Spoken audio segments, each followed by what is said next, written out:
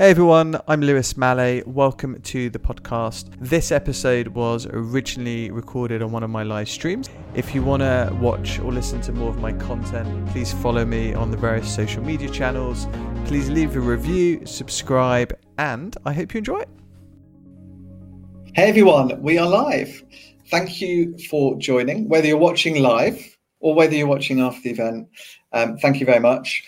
Today, it's great to be joined by Glenn Gutmacher. Have I pronounced your name right? Yes. All good.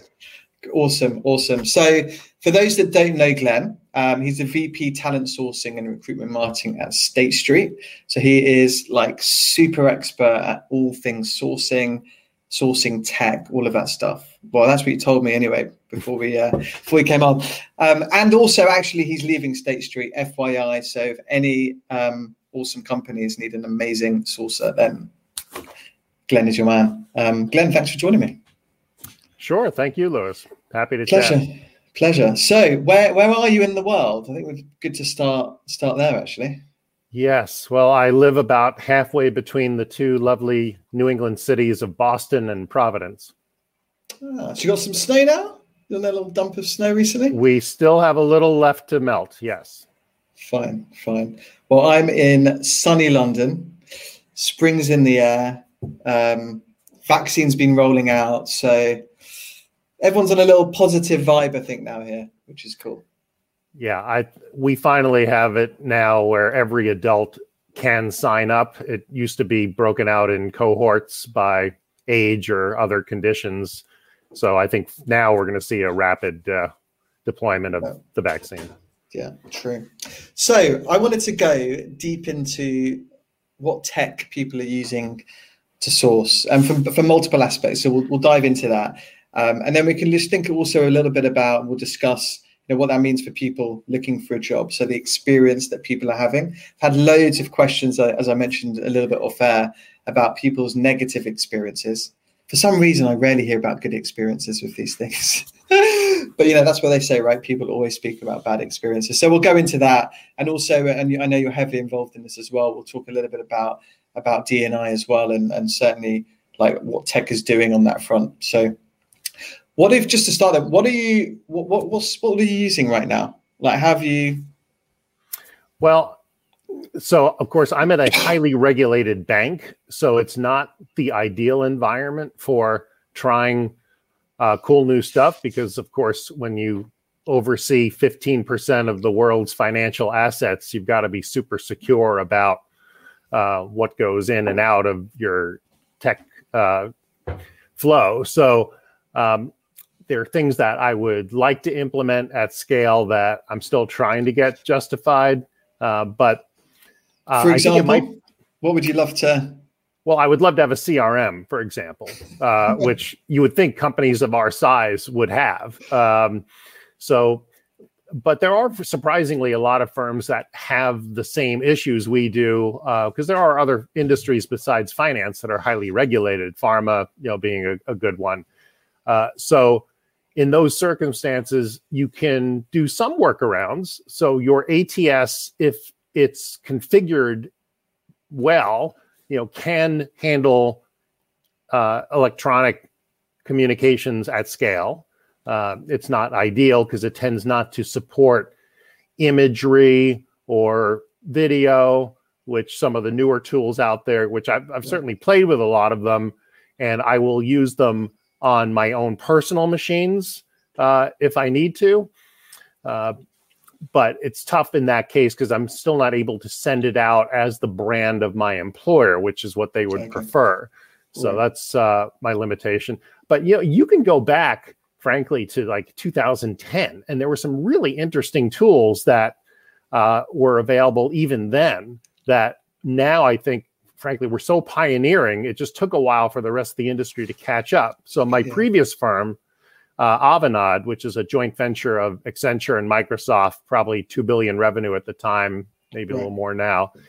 So there we were able to leverage something called Inside Connector, which is still around, insideconnector.com. It was created by a guy in Atlanta. Shout out to John Bryant, still in our industry. Got some developer help offshore, to make something work. And what I like about it, and it's, again, still some aspects not used today. So what is common to a lot of the tools in this space is, you're able to present to a prospect a mix of imagery, video, documents, all in a personalized landing page. What they did, which I thought was pretty cool, is that it automatically generated a hyperlink in the initial outreach email with their full name in the URL. So it looked personalized from the get-go. So it was more likely that people would click on that link. Yeah. And I still see very few vendors that have incorporated that functionality. I would think, boy, if you want to get somebody to click on a link, wouldn't it be better if it had their name in it? Seems like a no-brainer to me. Anyway, so that's interesting. So think about that. Maybe the candidate flow, if you like. So you've been using tech or outreach tech to actually source and engage and headhunt people. Yeah, I think it's important for passive talent in particular, right? Because they get a lot of spammy outreaches from recruiters, frankly, where all they've done is search on one or two keywords, and then everyone in those search results gets a message, which is ridiculous because we know how many false positives you can have. Yeah, because you get these email automation tools, right? Where you can pre-write an email. You can whack in loads of email addresses and it just pings it out. But interestingly, and we spoke about this again off air, I had a couple of people yesterday. They were like, I received an email from an internal recruiter asking me if I wanted to apply for a role. And it was like, dear XXXX, and then like a little, so it was like, how many other emails have you sent to people like this? Yeah, I mean, at the very least, you should be looking at whatever online footprint you have about the person before you send the message, just to justify that it's legit. I mean, there are some Facebook groups, that are very active among recruiters and sourcers, and they put up these example templates all the time. Yeah. And clearly it's going to irrelevant people, these jobs. And I can't imagine.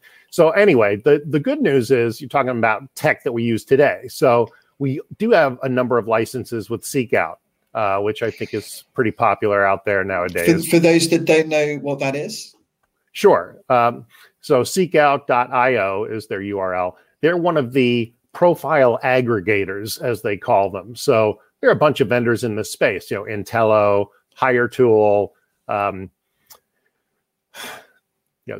There are others that I think are Lusher or something. Is there Lusher? Well, that's a little different, right? Because that's more of a contact info finding tool as opposed to a full-fledged aggregator. And what I mean by that, and this space, by the way, was pioneered by a vendor called Talent Bin, BIN, which has since been bought by Monster, and frankly has not been maintained so well since that acquisition. But anyway, what is good about these tools is they don't just look at the public LinkedIn profile, which they have in their system, but they're also pulling in data from GitHub, sometimes other major social networks. In the case of Seekout, they're very big on not just GitHub, but the patents and papers that people publish, and integrating all of that into a well-rounded candidate profile so that when you're looking at information about them, you have so much more to go on. So your messaging can be much more personalized because you can incorporate all those things as merge fields in the outreach. And that's the other nice piece about Seekout is you can actually send the messaging from within that tool. And to be fair, the other major tools in this space also allow you to do drip marketing kinds of campaigns, but to have the search tool with the hundreds of millions of profiles integrated with the outreach, I think is very powerful. Amazing. And so is that you guys use that? You've used that for a while, presumably. Yeah. So because of our restrictions as a highly regulated company, I'm not able to get permission to connect it with our Outlook Exchange server, which would allow me to actually send it all from within the tool. Okay. But what Seekout does nicely, not all the tools do, is I can just copy the personalized template that it generates, and in one click, I can paste it into my Outlook client with all those merge fields and hit send, and now it's going out just like any other email. Amazing. It's so crazy, right? If you're someone looking for a role right now, it's just outstanding how much information you don't even realize is online. Posting stuff. I mean, it's just crazy because there's been obviously a lot of dialogue over the years about personal data and availability of data and all of those things. Yeah, well, that's interesting, right? These tools are usually quite savvy about things like GDPR, and then the state of California has something called CCPA that are around data privacy. So you actually have different degrees of data that you can access depending on where you're searching. So the interface in Seek Out when you're searching Europe is different than when you're searching North America, for example. Okay, I think it's amazing. I mean, it's good. It's great stuff. Certainly for us when we're sourcing, you just get such rich information and data about people, and then you can be really personalized. Whether it's the personalized initial outreach, or once actually when you've started to engage with them, and now we're actually having a conversation.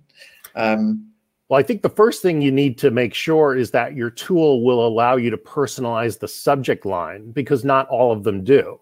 Even LinkedIn is notorious in their in-mails. You can put a few merge fields in the body of the message, but nothing in the subject line. But think about your candidate receiving messages. Usually it's just a list of subject lines, right? So if I can stand out from that list, why wouldn't I put their first name, for example, in the subject line? So someone else said that to me. It's funny. They do funny mention that. Someone said to me the other day, the highest open rate of these kinds of things is when you put their name in, like the person's name in the subject. You find that too? Absolutely. Interesting.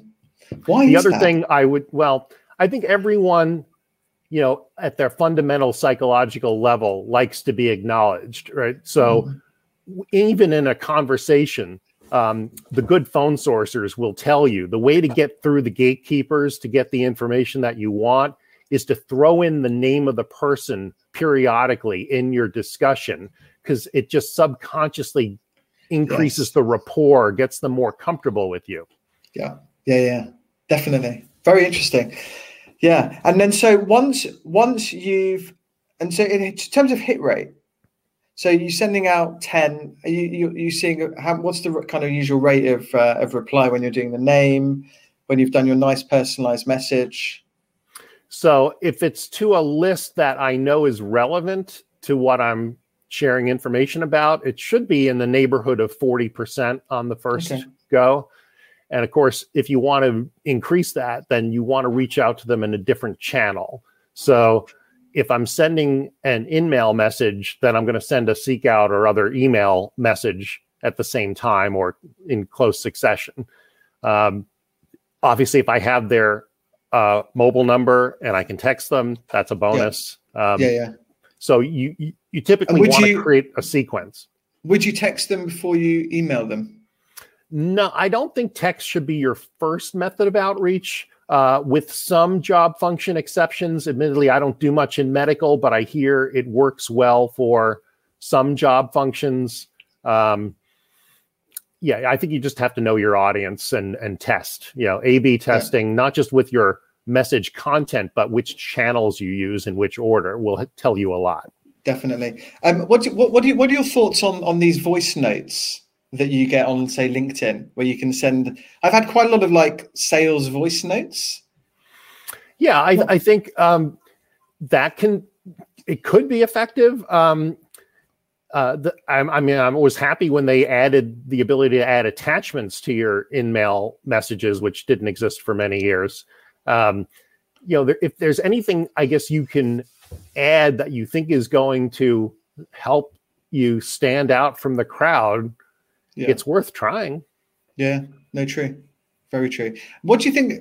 What's it like for the candidates, the experience? Because you can often tell if it's a batch outreach, even though it's been personalized. You can still. So I would say yes and no. I think if a form email has a few relevant merge fields in it, and you've done a good job sifting beforehand, and I cannot emphasize enough how important it is to match your messaging to the target list. There's so much junk being sent out to irrelevant jobs to the people that, frankly, it doesn't take a lot to look like good messaging with so much junk out there. So when it's clear that you've sent the right kind of thing to the right person, right? It's not that they've got Java in their history from 10 years ago, but now they're doing something completely different. But you're talking about getting another Java position. Like, why would you send that to them if the last time they used it was 10 years ago? Come on. Yeah, that's true. That's true. What about just stepping back one level to actually finding people? And I think Sure. It's really relevant because there's a lot of people currently, unfortunately out of work, looking for a role, things like that. And I know you've been going through the job search as well, so it'd be great to hear your perspective on that. A lot of the if a firm is using tech, it's some kind of AI or really an algorithm that they've developed. How can you as a job seeker make yourself get found more? So I think if you were a victim of a layoff, make sure you are on those layoff lists that a lot of companies have put out there. There are also a few really good aggregated ones. Layoffs.fyi, I think, would be a good one to include as a resource. And then in addition to layoffs.fyi, there's something called drafted.us, which admittedly skews more American, but I believe also does have European listings in there. So what those two sites have done is aggregate all of these layoff lists and make it easy for candidates to be found, as well as obviously the sourcers and recruiters to find the talent. The other thing is certainly to make sure that your application is properly keyword loaded to match the job description you're applying for. And there are unfortunately way too many candidates that will use the same version of their CV for every job they apply to, which you might as well be throwing it in the garbage can. I hate to tell you, because applicant tracking systems do depend on keyword matching. Very few of them are savvy enough to match on synonyms for skills. So look at the job posting first and just make sure those keywords are in your CV. And if you have to rephrase things slightly, hey, it's worth the effort, because at least you will make it through that first level of automation and get actually read by the recruiter. Absolutely. So absolutely. So those that, it takes a bit of time to even get to the human, basically is what you're saying, right? It comes in to the system, the algorithm sifts them, and then, the recruiter might have 500 applications. I mean, if you look on LinkedIn at some of these jobs, I mean, there's thousands, right? Oh, so, for us too, sure. Yeah. So you can't look at each one. So obviously there's some automation. So you're right, thinking about what keywords you can put in to let the computer let you through to the human behind it that can actually look into your profile in a little bit more detail. I would add one other important tactic that a lot of job seekers don't do is you should be searching LinkedIn to find someone likely to be in the hiring team for the position you're applying to, and just send them a connection invitation. Don't even mention the fact you're applying on a job first. I would just send a nice connection invite to say, hey, your company's interesting. You look interesting. I mean, there's better ways to say it, but the point is, just get them to accept your connection request, because then you're going to see their contact info. And then you have the ability to follow up later to say, oh, I saw this really great job at your company. I'm going to apply. Do you think this, makes sense? And in a lot of cases, they will tell you, no, don't apply online yourself.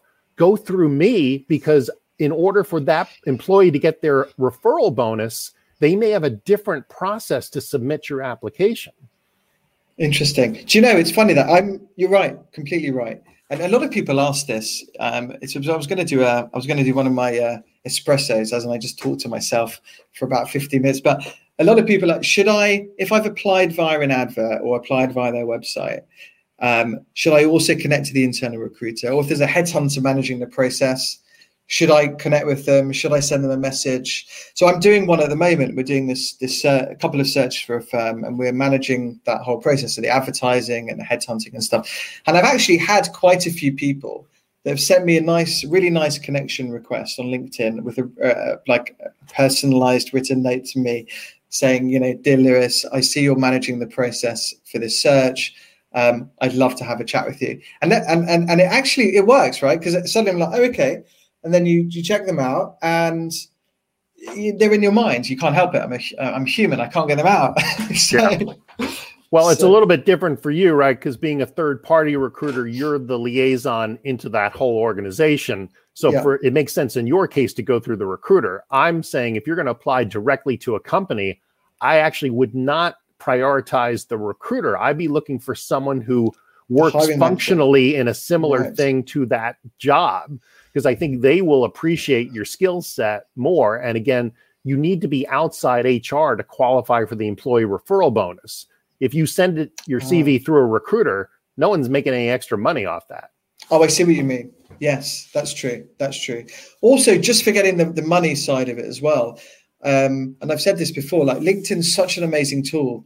Like you can dive in, you can search for, I don't know, if I want to work in banking, for example, right?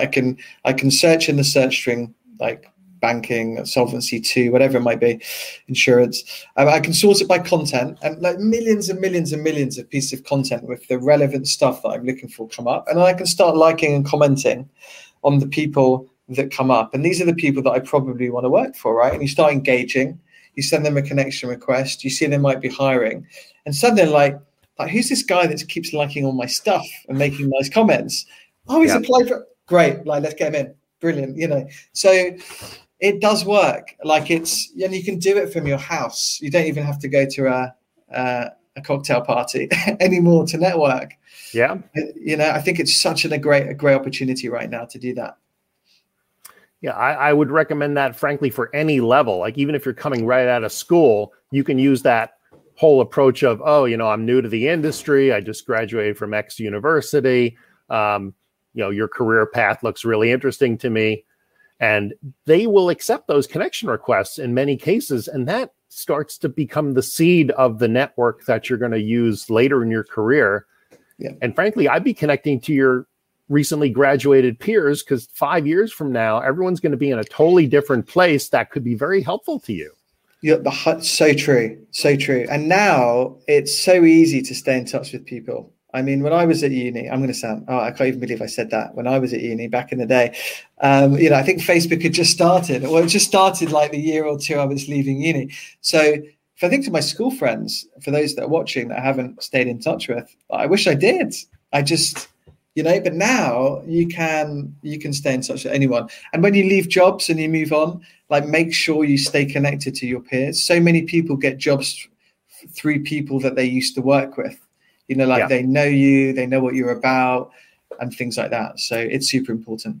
I think people don't necessarily give the proper weight to realizing that, hey, if you were just socially friendly with someone in high school or university, and now you're thinking about a career, they're not necessarily going to know your competence in that field. But if you're now in the same industry as that other person and you want to go through them to get a connection to a job, they're usually willing to do it just because they have a good memory of you as a person. Forget the skills. Oh, yeah.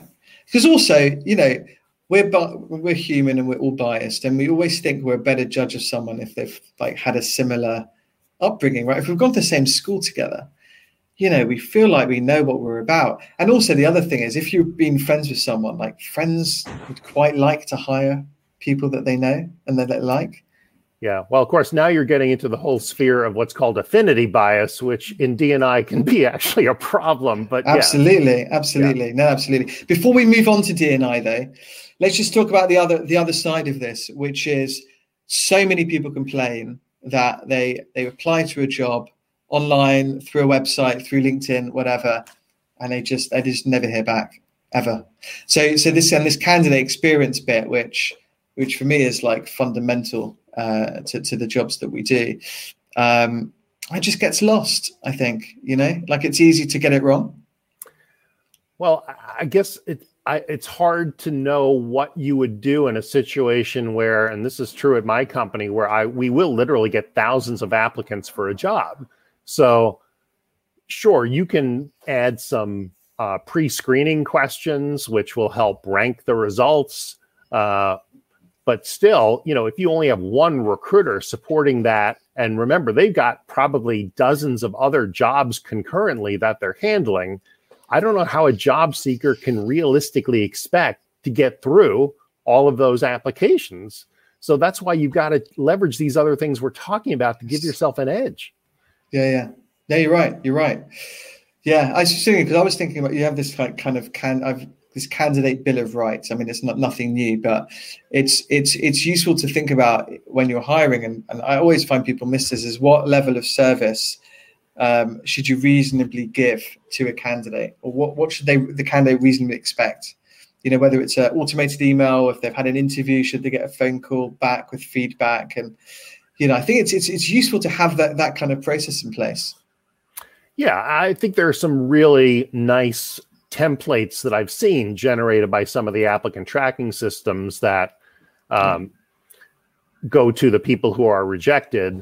But I do agree that there's a big difference in white glove service you should be providing is as candidates move up a level. So if you actually did read the CV, there should be something that speaks to what you picked out from that you liked or didn't like, that can be part of the response. The same thing if you make it to the first interview, whether it's with a recruiter or a hiring manager, clearly there needs to be more white glove treatment at that point as well. Yeah. Because if you make it to that level, frankly, you're qualified for something in that organization, even if you didn't get that particular job, right? So you want to keep warm on that relationship. And of course, they probably have friends that are qualified, so you'd like to treat them as a good referral source. Definitely. But people don't. It's a classic complaint from everyone. You know, I've been ghosted. They haven't got back to me. I haven't had the feedback. You know, so we need to get better at that. Well, we know that kind of buzz gets around, both positive and negative, right? It's the same thing if you're in sales and you're trying to close a new account versus renewing an existing account. The amount of extra effort that's required to get new business compared to referral business is insane. So to take that analogy to recruiting, like if I've developed a relationship with a candidate to some extent, to be able to get them in the process later is going to be so much easier, or get a referral out of them, than to try to approach a completely new passive candidate. Definitely. No, that's so true. That's so true. What do you think now? So, you know, the application's gone through a bit. What are your thoughts on the video CVs? And yeah, well, I think there's two ways to look at video, right? First, we need to look from the outreach perspective, because too many messages from recruiters and sourcers are text only. And I think in this age, we should be leveraging imagery and video, which, by the way, can be personalized. So there's some really good technology out there to support that. I've demoed a few vendors in that category. And you really should look at things like Lemlist, for example, where Lemlist. you can, like lemon, but Lem list. Yeah. Okay. And what these kinds of tools do is they will take those personalized merge fields that we've been talking about and superimpose them on images. So you can now make things look really visually interesting and personalized in your outreach, which, again, if they're used well, should have a much higher response rate than the equivalent text-only message. Awesome. So what would you do? Would you embed that in your initial outreach? Yeah, email? Absolutely. So some people, nowadays everyone talks about having the virtual cup of coffee with somebody. So great, go get your Starbucks cup, but put the name of the candidate on the cup, right? That's a typical one that's used out there. Love that. And then would that be a little GIF and just embed that in the email, and it would be something like it's automatically done, and it can be done at scale. It can be done, message by message, either way. Yeah. I love that. What about the interview? The video CV? I think that's another interesting category. As long as it gives the candidate the opportunity to re-record their answers. I don't like the ones where it's just a one chance and you're done, because especially for someone who's not a regular interviewer, or they have some neurodiversity issue, those kinds of folks tend not to do well on camera the first time. So why wouldn't you give them the chance to be their best self and re-record? So yeah, go ahead. Having this on the D&I thing then, how inclusive is that? Because some people, they don't want to be on camera. Like they don't want to do what we're doing here, right? It's quite a big thing to press record on your camera and you're sending a video of yourself. You might be self-conscious. You don't know what the background's like. Maybe you don't have anywhere nice to record. You're in your bedroom because you're in a shared flat or something. I mean, yeah. Well, the good news is nowadays most tools will give you the ability to superimpose a different background. I think those can sometimes look a little cheesy, which is why we're probably not using it. But I think the key is to practice, right? So even if you are somewhat on the spectrum and you tend not to come across well with video, you can still do a lot better if it's your 10th attempt at answering something than your first. So if you need to practice in front of a mirror, if you want to do it with a trusted friend who can give you candid feedback but gently guide you in positive directions, you can certainly be much better. But to say it's a level playing field, no, the extroverts, of course, are going to look better in a video interview. Yeah.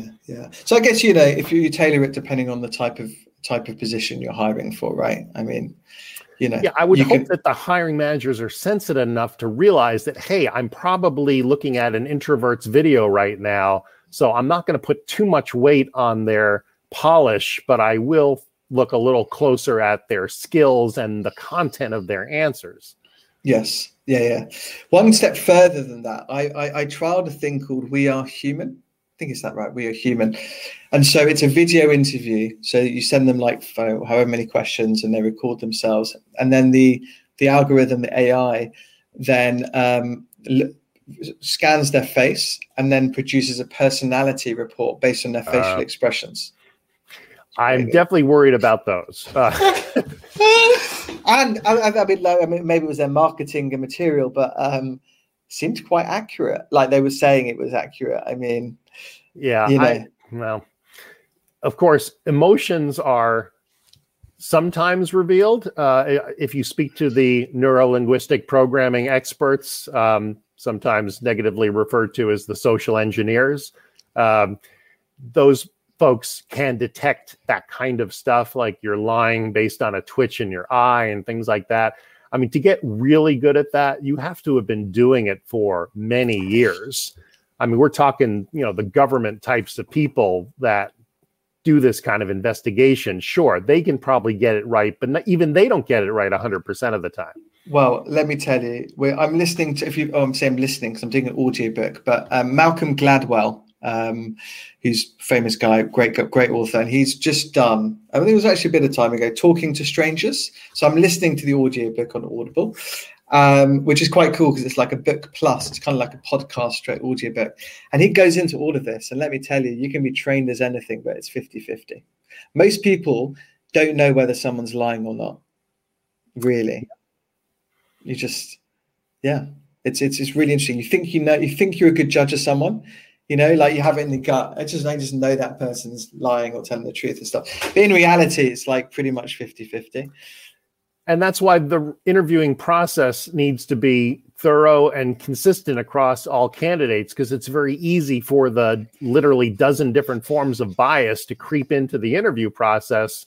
As soon as it starts getting subjective and you say, oh, I'm going to give a person a pass on this because they don't have the skill, but it's okay because, hey, they remind them of me 10 years ago and I figured it out on the job, so they'll be able to figure it out too.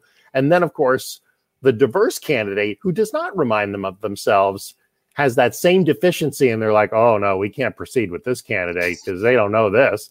Like, wait a second, you can't be doing double standards like that. Oh, it's so crazy. I had a guy, it was at a bank actually as well. And so they were doing a trial, like he knew it was a test. He knew it was going on. So he was asked to interview two people and it was filmed by HR and stuff. And so anyway, the two candidates, one candidate came in like dressed, like really slick suit, beautiful tie, like just fitted in perfectly to this bank, right? And the guy did the interview, fine. Next one comes in, jeans and a t-shirt, right? Just not suited to a bank whatsoever. Did the interview. They all knew it was recorded, and then the HR professional asked, so which one was better? The first one. Oh, how come?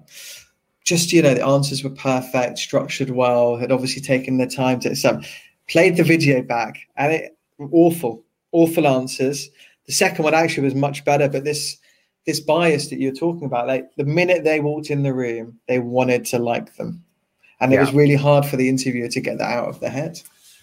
And we know there are a bunch of courses out there. Many are free. In fact, there's one on LinkedIn by a woman named Dr. Tana Sessions, which I think is really good, that talks about the 12 different forms of bias that creep into the interview process specifically. And unless you're going to consciously check yourself after each interview, and frankly, you should do it at the beginning of the interview to say, is there anything that I'm not critically evaluating objectively here?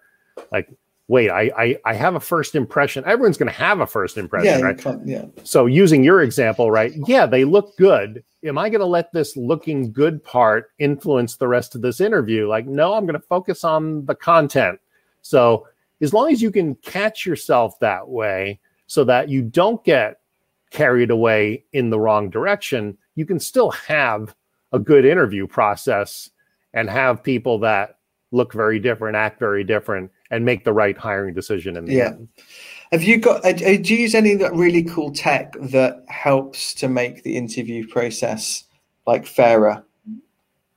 So, I mean, I've again dabbled in a number of tools. We have not adopted a coding assessment across the board, for example, which I think for technical roles is a good idea, as long as they're the kinds of tests that would make sense in your environment. I wouldn't take just the generic coding test. It should be realistic. There are some scenario-based testing environments out there. I know Walmart is very famous for using that for their store managers and apparently works pretty well.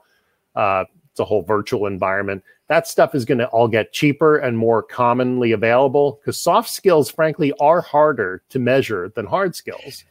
Yes. So that's going to take the longest time to do well. That's true, and I think they're most important.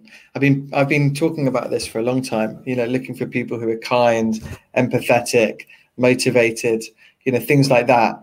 So like hiring for high potential over pedigree, which is I think what we're talking about here. And the good behavioral interview methods. Amazon is famous for this, right? You're going to describe a problem situation. You're going to describe how you, what behaviors or actions you took, and then the impact at the end, right? And if you can probe through that 3-step process, you should be able to figure out where you're being snowed in the conversation and dig down to find out, what was their specific role? Did they really own this? As opposed to the people who may have been on the periphery of something. And then you can get to a point where you can feel pretty confident that this person can legitimately do the job. Yes, that's true. And then you've been quite involved in it. I know you've got you have an organization you've set up, right? A website you've set up for D&I and So we started this last year, and every 2 weeks, it's on a Friday afternoon. It's 4 p.m. New York time, which admittedly is a little late in the evening, though we did have a UK-based presenter a couple of Fridays ago. So it's, might be an interesting way to cap your week. What we do is we have typically about 2 to 3 dozen folks show up live, and we have a rotating expert presenter. It's been someone different every 2 weeks, talking about some aspect of diversity, equity, inclusion, belonging, applied to a talent acquisition context, because all our attendees are professionals in talent acquisition with DEI as part of their mandate. And the discussions have been really great. We're not expecting the guest presenter to be a presenter. Actually, they're more of a facilitator. So they may talk for sometimes a few minutes, sometimes most of the session. But by the end of the hour, we've also had plenty of dialogue between all the members and Q&A. So you feel like you're coming away with a much better understanding of that aspect of the field. Awesome. There's so much great stuff going on in that space right now. And also I feel with tech, there's just so many things you can do to make people feel included, give them the opportunity to, apply for these types of positions that they want to apply for. I think it's some good stuff going on. Yeah. Well, the other part of video that we didn't talk about, which I think is important, is how you're portraying your organization in that outreach. And if you just say, all right, I'm going to create one person of color video about our company, and that's what we send out all the time, and you think, great, I've checked the box, I'm done. No. You've got to think about what is the scope of roles by job function that you want to reach out about. Think about all the kinds of diversity that matter in your organization. And you should have a whole video library, frankly, of things to choose from so that your sourcers and recruiters who do that initial outreach don't look like a one-trick pony sending out the same thing every time, because it does not authentically convey the range of what you're trying to achieve. At least it shouldn't, because if you do keep sending the same thing all the time, that's not going to create a great impression in the marketplace. True. What do you think? Last question here. What do you think about blind CVs? And if you're doing video, how do you feel that works? Well, first, I want to make sure people start using the term masked CVs. I don't like blind because, of course, there's a potential negative connotation around disability, diversity there. There's nothing blind about it. It's what we're saying is, if you want to make the recruiting process more fair, let's mask out information that might give away your diversity category, which could potentially negatively impact your candidacy with some hiring managers. I'm hoping there will be a day when it won't matter. But at the moment, there are some companies where if you see a very ethnic sounding name atop the resume, that may create an initial negative bias for some people looking at that resume. And you wouldn't, there have been studies, right, have shown this. You can take two exactly the same resumes and just change the name at the top, and the evaluation of the candidate's competency can be very different. So we know the bias is out there. So if we can hide things, not just the ethnicity elements, but even years, like when you went to school, right? It's fine to put you went to a given university, but why do I need to say that it was 20 years ago or 30 years ago? That's not important. But it could lead to ageism biases out there. You're right. But the thing with that, and the master CV resume, is at some point people are going to know, right? So it doesn't really solve the problem, does it? It solves it at the first round. So remember, we've got thousands of applicants, right? So if you can make it through on a more fair basis at that point, so at least you get seen. Sure, at some point, someone's going to see who you are, and they're going to figure out some things about diversity.